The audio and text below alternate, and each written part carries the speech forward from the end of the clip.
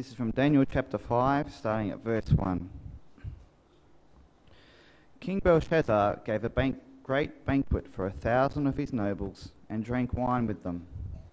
While Belshazzar was drinking his wine, he gave orders to bring in the gold and silver goblets that Nebuchadnezzar, his father, had taken from the temple in Jerusalem, so that the king and his nobles, his wives and his concubines might drink from them. So they brought in the gold goblets that had been taken from the temple of God in Jerusalem, and the king and his nobles, his wives and his concubines drank from them. As they drank the wine, they praised the gods of gold and silver, of bronze, iron, wood, and stone. Suddenly the fingers of a human hand appeared and wrote on the plaster of the wall near the lampstand in the royal palace. The king watched the hand as it wrote. His face turned pale, and he was so frightened that his knees knocked together and his legs gave way. The king called out for the enchanters, astrologers, and diviners to be brought, and said to these wise men of Babylon, "Whoever reads this writing and tells me what it means will be clothed in purple and have a gold chain placed around his neck, and he will be made the third highest ruler in the kingdom." Then all the king's wise men came in, but they could not read the writing or tell the king what it meant. So King Belshazzar became even more terrified, and his face grew more pale. His nobles were baffled. The queen, hearing the voices of the king and his nobles, came into the banquet hall. "O king, live forever," she said. "Don't be alarmed. Don't look so pale. There is a man in your kingdom who has the spirit of the holy gods in him. In the time of your father he was found to have insight and intelligence and wisdom like that of the gods. King Nebuchadnezzar, your father the king, I say, appointed him chief of the magicians, enchanters, astrologers, and diviners. This man Daniel, whom the king called Belteshazzar, was found to have a keen mind and knowledge and understanding, and also the ability to interpret dreams, explain riddles, and solve difficult problems. Call for Daniel, and he will tell you what the writing means." So Daniel was brought before the king, and the king said to him, "Are you Daniel, one of the exiles my father the king brought from Judah? I have heard the spirit of the gods is in you, and that you have insight, intelligence, and outstanding wisdom. The wise men and enchanters were brought before me to read this writing and tell me what it means, but they could not explain it. Now I have heard that you are able to give interpretations and to solve difficult problems. If you can read this writing and tell me what it means, you will be clothed in purple and have a gold chain placed around your neck, and you will be made the third highest ruler in the kingdom." Then Daniel answered the king, "You may keep your gifts for yourself and give your rewards to someone else. Nevertheless, I will read the writing for the king and tell him what it means. O king, the Most High God gave your father Nebuchadnezzar sovereignty and greatness and glory and splendor. Because of the high position he gave him, all the peoples and nations and men of every language dreaded and feared him. Those the king wanted to put to death, he put to death.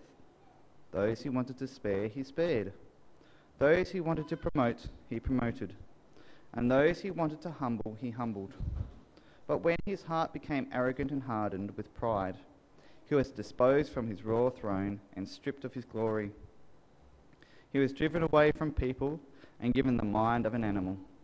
He lived with the wild donkeys and ate grass like cattle, and his body was drenched with the dew of heaven, until he acknowledged that the Most High God is sovereign over the kingdoms of men, and sets over them anyone he wishes.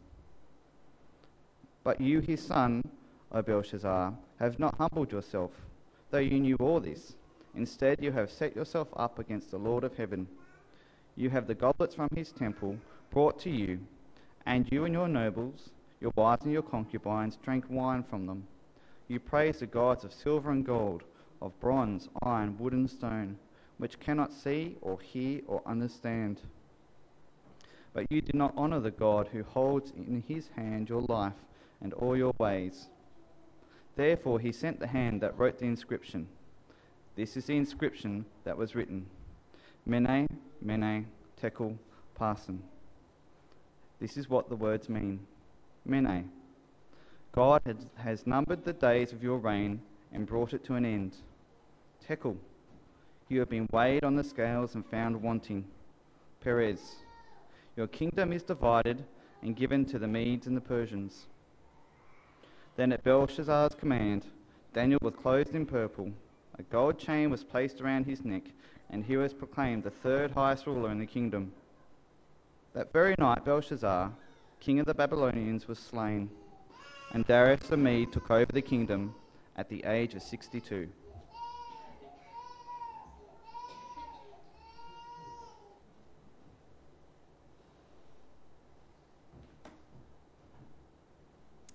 Good morning, everyone.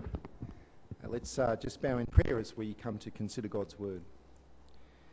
Father, we thank you for revealing yourself to us so clearly through the words of Scripture.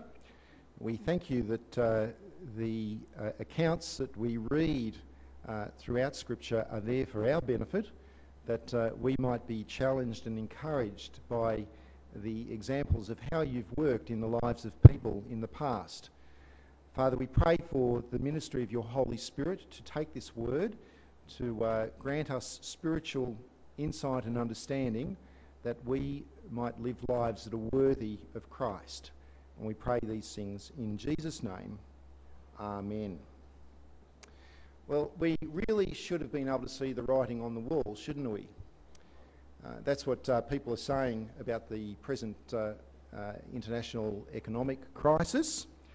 They reckon that the signs were all there, in particular the flourishing of the subprime mortgage industry, with its lending out large sums of money to people who could ill afford to pay that money back, combined with the plummeting value of real estate. These were the signs. And we should have been able to see the signs because the writing was on the wall. Realistically, it could have only have led to one outcome, and that outcome being the meltdown of the financial markets. Some economists did see the writing on the wall. They have been saying for a couple of years that those indicators mean that we were heading for trouble. But the people in power were not listening to them. The writing was on the wall. That's a phrase that we commonly use in the English language, isn't it? I did a Google search yesterday and found that there's been countless songs that have been written which have been called The Writings on the Wall. There have been TV shows that have been entitled The Writings on the Wall. For fans of Yes Minister, there's an episode of that called The Writings on the Wall. There have been movies made called The Writings on the Wall. There have been pop albums that have been produced. Destiny's Child put out an album called The Writings on the Wall just recently.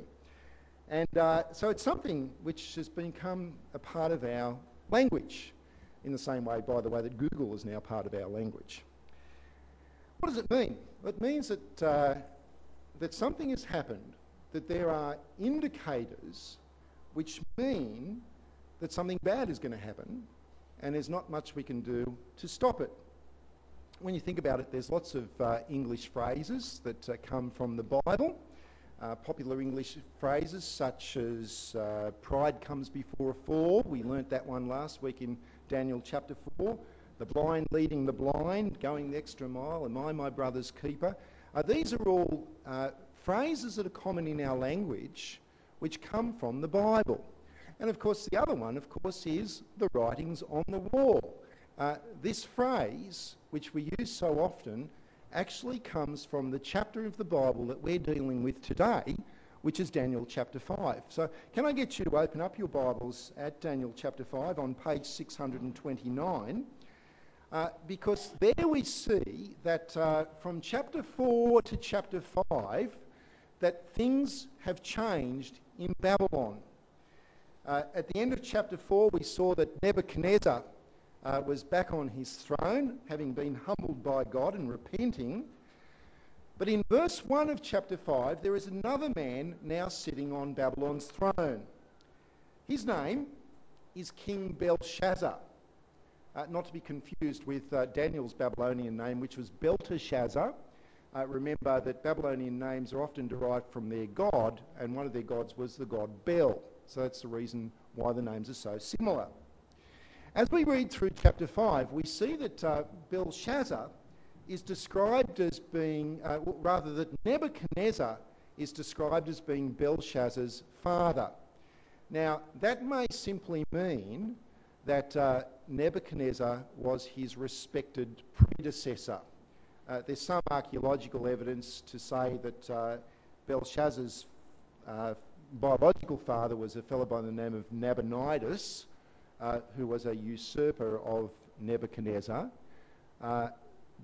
Never mind that. The critical issue here is that in Daniel 5, the author is not attempting to give us a chronology of who was sitting on the throne and when and what their relationships were to one another. What the author of Daniel 5 is doing for us is he is showing us a sharp contrast between two particular occupants of the throne. Nebuchadnezzar contrasted with Belshazzar. Now, in verses 1 to 4, we get a snapshot of the rule of Belshazzar. And what we see is that whereas Nebuchadnezzar was famous for building a kingdom, Belshazzar, the only event in his life that was worthy of recording in Scripture was that he threw a party. All right, have a look at verses 1 to 4. I'm going to read it for you. King Belshazzar gave a great banquet for 1,000 of his nobles and drank wine with them. While Belshazzar was drinking his wine, he gave orders to bring in the gold and silver goblets that Nebuchadnezzar his father had taken from the temple in Jerusalem, so that the king and his nobles, his wives and his concubines might drink from them. So they brought in the gold goblets that had been taken from the temple of God in Jerusalem, and the king and his nobles, his wives and his concubines, drank from them. And in verse 4, as they drank the wine, they praised the gods of gold and silver, of bronze, iron, wood, and stone. Right? See what's happening here? Belshazzar is living the high life. This is what we would call an A-list party. He has invited all of the powerful people, all of the rich and famous people of Babylon to the palace, and they are getting stuck into the booze. That's what's happening.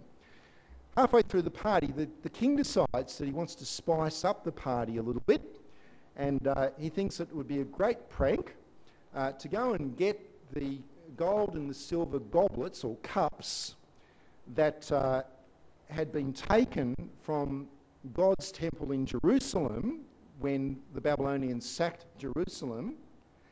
Now, these cups were cups which were used in the sacrificial process. They were used in the worship of God in his temple.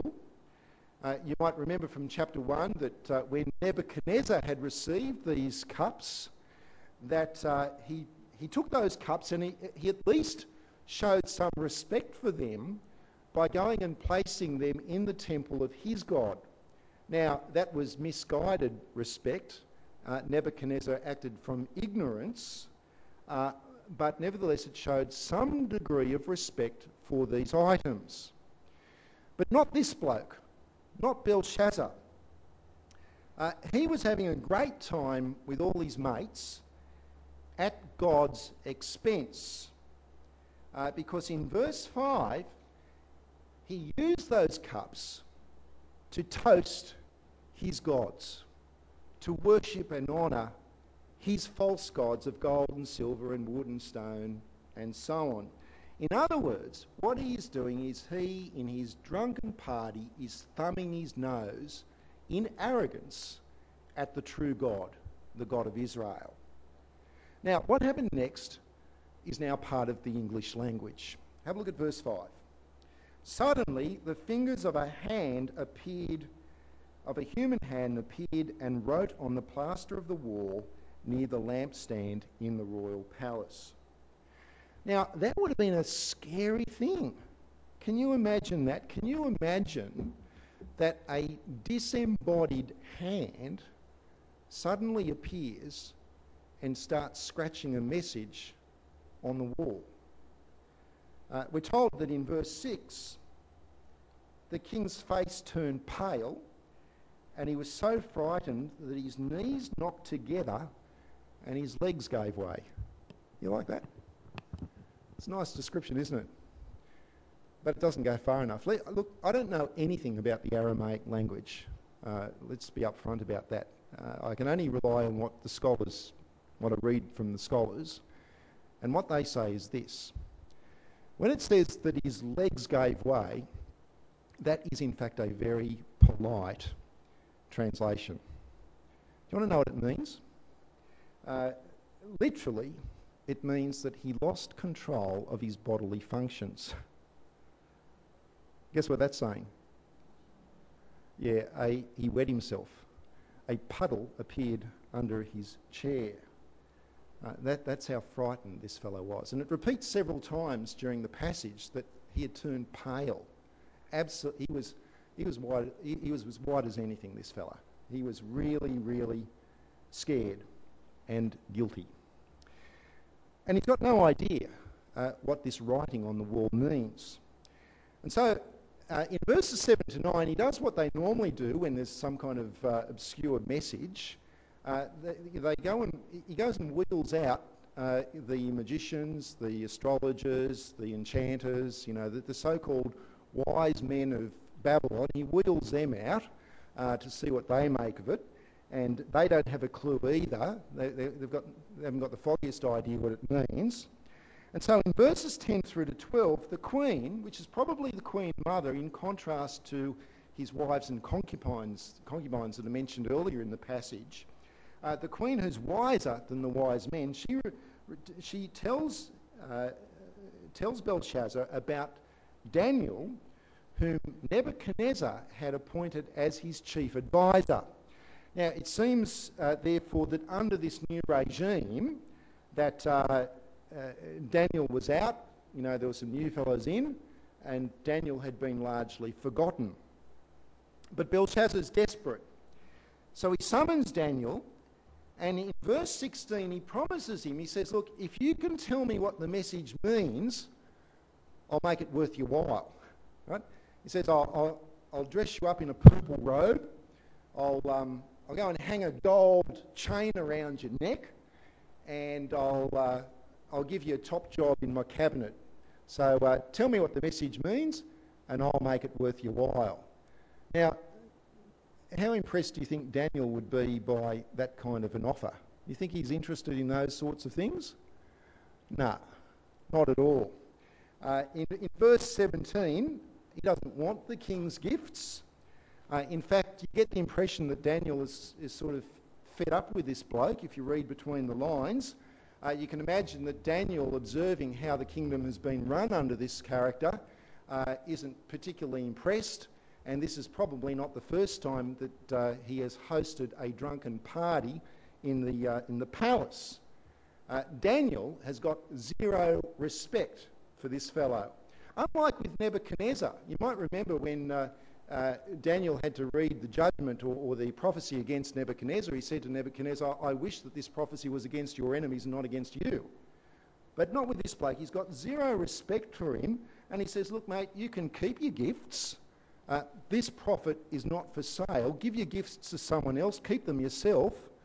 I'm not interested in that, but I'll tell you what, I'm going to tell you what the message means anyway, free of charge. And so, before he tells him the interpretation, though, Daniel has a few words of his own. And he reminds the king of how God humbled Nebuchadnezzar. We see that in verse 18. Let me read verse 18 to verse 21 for you. He says, O king, the Most High God gave your father Nebuchadnezzar sovereignty and greatness and glory and splendour. because of the high position he gave him, all the peoples and nations and men of every language dreaded and feared him. Those the king wanted to put to death, he put to death. Those he wanted to spare, he spared. Those he wanted to promote, he promoted. And those he wanted to humble, he humbled. When his heart became arrogant and hardened with pride, he was deposed from his royal throne and stripped of his glory. He was driven away from the people and given the mind of an animal. He lived with the wild donkeys and ate grass like cattle, and his body was drenched with the dew of heaven until he acknowledged that the Most High God is sovereign over the kingdoms of men and sets over them anyone he wishes. Now, we read about that and learnt about that last week in Daniel chapter 4. And I want to ask you this question.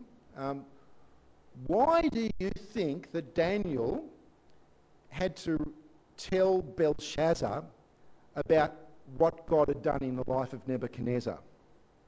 Why do you think he had to tell him that? Do you think that Belshazzar didn't know? Do you think that he was ignorant of what had happened to Nebuchadnezzar? Do you think that the whole Nebuchadnezzar thing was now a forgotten part of Babylonian history? Well, the answer to that is no, no, no. Daniel continues in verse 22. In verse 22 he says, "But you, his son, O Belshazzar, have not humbled yourself, though you knew all this." And that's the critical point. Though you knew all this. Belshazzar was not ignorant. Belshazzar knew of what had happened in relation to God and Nebuchadnezzar. Now, friends, when God acts in someone's life, it is not only for the sake of that person, generally speaking. When God acts in someone's life, he does so for the benefit of others, for the benefit of those who come after that person. He does so for people like you and me. That's why in chapter 4, Nebuchadnezzar wrote a letter to the people of the whole world. Do you remember what his last words were in chapter 4? In his letter to the leaders and the rulers and the people of the whole world, he said to them, "Those who walk in pride, God is able to humble." That was the message that Nebuchadnezzar wanted everyone in the world to hear. And I've got to tell you this, that Nebuchadnezzar, I mean, it sounds like a bold thing for us, for him to write a letter and say this letter is addressed to the people of the whole world. I mean, that sounds very bold, doesn't it? He was the ruler of the greatest kingdom. But Nebuchadnezzar would have had no idea just how widely his letter has now been published. Because for the last 2,600 years, millions upon millions upon millions and millions and millions of people have been reading his letter, particularly since our Lord Jesus Christ and the production of the Scriptures and the Scriptures going into all of the world. There are men and women, boys and girls of just about every language, every place, every nation, every race on the face of the globe who have access to Nebuchadnezzar's letter. He would never have envisaged that. But what we see here is that when God worked in his life, indeed when God works in the life of any person, as it is recorded for us in Scripture, that the recording of that is for our sakes. It's for your sake, it's for my sake. The whole testimony of Nebuchadnezzar is there so that you and I would evaluate our lives, so that we would be asking the question, are we proud of ourselves, whereas we should actually be honouring God and bowing the knee to the one who is the King of Kings and the Lord of Lords? Now, if that is true for us, living 2,600 years after the event, how much truer is it of Belshazzar, who lived in the same lifetime as Daniel? For Belshazzar, for whom the events of Nebuchadnezzar's life were within living memory. But yet, he treated God with contempt. So, Daniel, having observed the way this man ran his kingdom, actually didn't need to interpret the message in order to know all of this. And in verses 22 through to 24, he basically says to Belshazzar, he says, look, you held in your hands those cups, those goblets. In your hands, you used God's cups to toast your pagan gods. And he says, well, by doing that, by that activity and the motivations of your heart, you have failed to recognise that it is God who actually holds your life and your kingship in his hands. And so guess what? God, by the use of a hand, has now written a message for you on the wall. And let me tell you what the message says. You see the message? It's there in verse 25. The message is Mene, Mene, Tekel, Parsin. Right? It's Aramaic, and these words are words that have double meaning. If you translate these, if you read them as nouns, then what they are is they are units of currency or units of weight. And in the Hebrew equivalent, it would be like a mina, a shekel, and a half shekel. It's in decreasing value. If you read them as verbs, they mean this. They mean numbered, weighed, and divided. So Daniel puts it bluntly in verse 26. He said, this is what the words mean. Mene, God has numbered the days of your reign and brought it to an end. Tekel, you've been weighed on the scales and you've been found wanting. Peres, which is the singular of Parsin and is also a play on the word Persia. Peres, your kingdom is divided and given to the Medes and the Persians. That's it. That's the prophecy. Now, can you think of anything that might be missing from this prophecy that you might normally expect to find in a prophecy from God? You think of anything that might be missing from it? What about if you compare it to the prophecies that were given to Nebuchadnezzar? Is there any kind of difference between those prophecies and this prophecy? What are you thinking? Any ideas? Let me tell you what my thoughts are. In this, there is no invitation for this man to repent and be forgiven. Do you notice that? But as we would say, the writing's on the wall. He had missed his opportunity. Because from the example of Nebuchadnezzar, he should have known that God is supreme. He should have known that God humbles the mighty. He would have read Nebuchadnezzar's letter to the world. He should have known of God's grace and mercy, how God had forgiven and restored Nebuchadnezzar. But Belshazzar couldn't care less. He couldn't give a fig about that. All he's interested in is having a great booze up with his mates and toasting his pagan gods with the cups from God's temple. Therefore, the writing was on the wall. In verse 30, that very night he was slain. He was killed. He lost his life. And Darius the Mede took over the kingdom. Now, Darius was probably a representative of Cyrus, who was the king of Persia. So what do we see about this bloke? First of all, we've got to say that just from a purely worldly human perspective, he wasn't a great king, was he? I mean, while he was throwing a drunken, star-studded party for 1,000 of his mates, with the abuse of God's cups as being the high point on the entertainment agenda for the night, while he was, indulging with his A-listers, well, guess what was happening outside the gates of Babylon? The enemies of Babylon were massing. They were preparing to attack the city and to take it.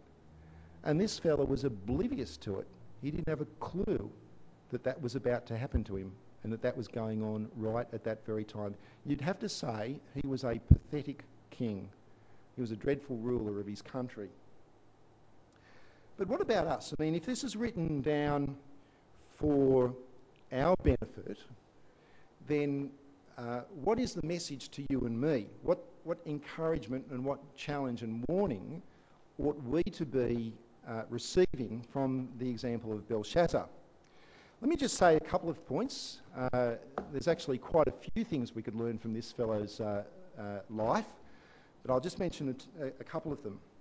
First of all, Belshazzar had no excuse for being so arrogant and not worshipping God, because God, through the life of Nebuchadnezzar, had provided what you'd have to say was an extraordinary example of God's power and also of God's mercy.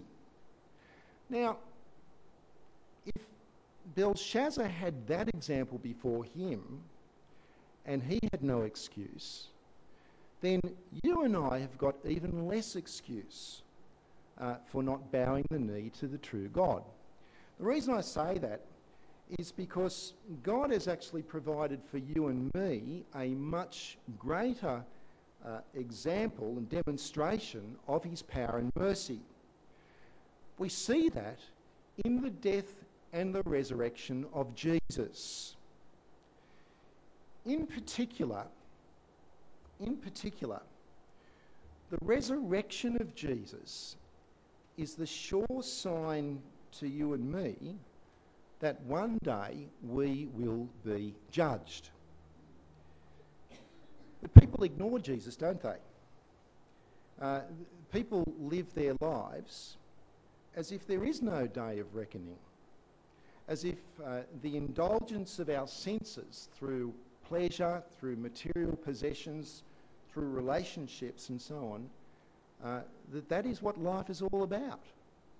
That's how people live. And in 1 Corinthians chapter 15, the Apostle Paul says, well, in one sense that's fair enough. He says that if Jesus has not been resurrected from the grave, then if his bones are still sitting in a tomb in Palestine, then what that means is that after we die, then we will not be resurrected either. That death is the end of it, that's all that there is. Now, if that is the case, says Paul, then that also means that there's no day of judgment. Therefore, how ought we to live our lives? Well, Paul says it's simple. Eat, drink, and be merry. Live it up. Have a party. Because tomorrow you die, and that's the end of existence. If there is no resurrection, if there is no day of judgment. But friends, the resurrection of Jesus is the clear evidence that death is not the end of our existence. But like Belshazzar, in his eating and drinking and being merry, we too can be seduced by the pleasures and by the false securities of this world. You see, Belshazzar trusted in his gods, didn't he? Now we've seen that the true God had the power to cause Shadrach, Meshach and Abednego to survive the fire. But this bloke, by putting his trust in his false gods, they had no power to stop the Medes and the Persians from coming and overrunning the city. He trusted in his false gods in the same way that we can trust in the false securities that are offered by this world. And like Belshazzar, we can live our lives in oblivious to the impending judgment. Jesus himself made this very point. In Luke chapter 12, you might remember the story of the farmer who obviously was not an Australian farmer, who had a bumper crop and was so wealthy that he had to tear down his barns and build bigger barns, and he thought, mate, I've got it made. He said, I'm going to live a long life. I'm going to put my feet up, I'm going to eat, I'm going to drink, I'm going to be merry, I'm going to have a great time in my retirement, yet he gave no thanks to God. And like Belshazzar, that very night his life was taken from him. Hebrews chapter 9 says that man is destined to die once and after that to face judgment. Now, the writing is on the wall. The writing is on the wall. And the key issue here is the resurrection of Jesus. Because if Jesus has been resurrected, then with no doubt there is a day of judgment. The Apostle Paul really nails that in Acts chapter 17 in his sermon in Athens. You might want to write this one down because it's not in your outline. It's a passage that I've just thought of. In Acts chapter 17, verse 30, it says, "In the past God overlooked such ignorance, but now he commands all people everywhere to repent." Verse 31, "For he has set a day when he will judge the world with justice by the man he has appointed. He has given proof of this to all men by raising him from the dead." You see that? The resurrection of Jesus, that is the writing on the wall. That is the proof that says that there is a day of judgment and we need to be ready for that. How, therefore, can we be prepared for this day of judgment? Well, that's the second point. Daniel chapter 5 shows us this contrast between Belshazzar and Nebuchadnezzar. But in the gospel, we see a far greater contrast between two other kings, between King Belshazzar and King Jesus. In the gospel, we see that contrast in a very marked way. Think of some of the contrasts. Think of Jesus. Unlike Belshazzar, he did not live in a palace. Unlike Belshazzar, he didn't command armies, nor did he have servants. Jesus, unlike Belshazzar, had none of the glitz and the glamour which this world so craves. He had no possessions. And he certainly didn't throw parties for the rich and the powerful. And also, unlike Belshazzar, when Jesus' life was weighed, he was not found to be wanting. In fact, in obedience to his Father, he was found to be perfect and complete. It was found that when Jesus' life was weighed, that in fact, that he fully satisfied God's demands for perfection, for holiness. And not just for himself. Because by his death on the cross, our sin has become his sin, so that his perfection now becomes our holiness and our forgiveness. But there's something about Jesus which is very similar to Belshazzar. Tell you what it is. One day, Jesus too will host a great party, a great banquet. But instead of Belshazzar's 1,000 nobles, this banquet is going to be filled with millions and millions and millions and millions of men and women, of boys and girls, people who had occupied high positions, people who occupied low positions, wealthy people, poor people, middle-class people, people from all walks of life, from all nations, from all languages. It'll be a banquet that is filled with people who simply trust in King Jesus. At that banquet, there will be no room for pride or for toasting our own achievements. Every person at that banquet will be humbly absorbed in praising and thanking God, the true God. And they'll be doing so forever. Because this is not a kingdom which can be overtaken by the enemies. This is not a kingdom whose king can be deposed overnight like that. This is a kingdom which goes on eternally. In a few moments' time, we're going to be celebrating the Lord's Supper together. When we celebrate the Lord's Supper, we do so to reflect upon the fact that that Jesus died on the cross for our sins, and that he was resurrected, so that he is King Jesus, the one who will come again one day to judge the living and the dead. But as we celebrate the supper, we also do so in order to reflect and to look forward to, with craving, the fact that one day we will be at this great banquet, at this great party. The Lord Jesus in Mark's Gospel said to his disciples at the Last Supper, he said, "I will not drink again of the fruit of the vine until I come into my kingdom." As we share in the Lord's Supper, we look forward to that day when we will be gathered together with all of God's people, with all of those who have bowed the knee to Jesus. We will not be suffering from the effects of sin. And in that banquet room of God, we will be feasting with God the Father, God the Son, and God the Holy Spirit forever. Are you looking forward to that? Is that what drives you in life?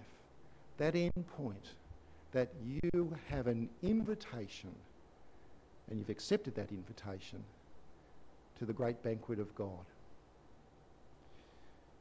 What if you haven't accepted that invitation? Friends, we need to learn the lesson from Belshazzar, don't we? Because the writing is on the wall. Jesus has raised from the dead. Judgment will happen. We tend to think that we're bulletproof, and we can sometimes live as if our life is going to go on forever. That's what Belshazzar thought. That's what the rich farmer thought. But the reality is that God could demand your life this very day. That could happen. There was a car smash during the service at 9 o'clock just out the front there. Could have killed someone. Those people would not have gotten up this morning thinking that that might have been their last day. They're okay, by the way. But you don't know, do you? God could demand your life at any point. So the issue then is, at that point, what will your petty achievements of this life do for you? Where will they leave you?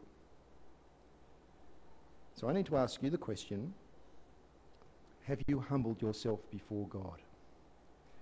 Have you come to kneel before his throne? Is Jesus your King? Or is life still revolving around you? Unlike Belshazzar, there is still the time to repent and to turn back to God. So let me encourage you, if that is you, then not to leave this building today without having made that commitment to the true God. And if it's a commitment that you've made already, I encourage you to look forward to that day, that great banquet, and live your life now in the knowledge that that's the destination. This is not where it's at. That is where it's at. Let's pray, shall we? Father, we thank you that you have given us Scripture that we might be challenged and encouraged and comforted. We do pray that we would not be like Belshazzar. Help us, Father, to glory not in ourselves, but in you. We thank you for Jesus. We thank you so much that he has not only died for us, but has been raised from the dead. We thank you that you have appointed him as the judge, and you've proven that by his resurrection. Father, may each one of us here be men and women who humbly bow the knee before Jesus and look forward to that great heavenly banquet. We pray in his name. Amen.